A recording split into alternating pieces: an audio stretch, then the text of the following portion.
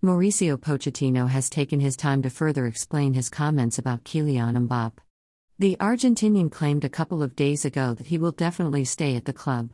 Pochettino told newsmen that both he and Mbappe will be at PSG next season, but appears to retrogress on those comments. "I'm very tired because it's hard to explain, but I tried," Pochettino told Amazon Prime Video on Friday night. "I only answered the question I was asked, today, what percentage is there? For me, 100%. Kylian too, I said. I don't understand why this was taken out of context. I'm very tired, but I'm strong and I don't care about rumors. I'm focused on football, on my players. We continue to do our job. That's the problem. We are here to work for the club, to give our best, and there is a lack of respect all the time.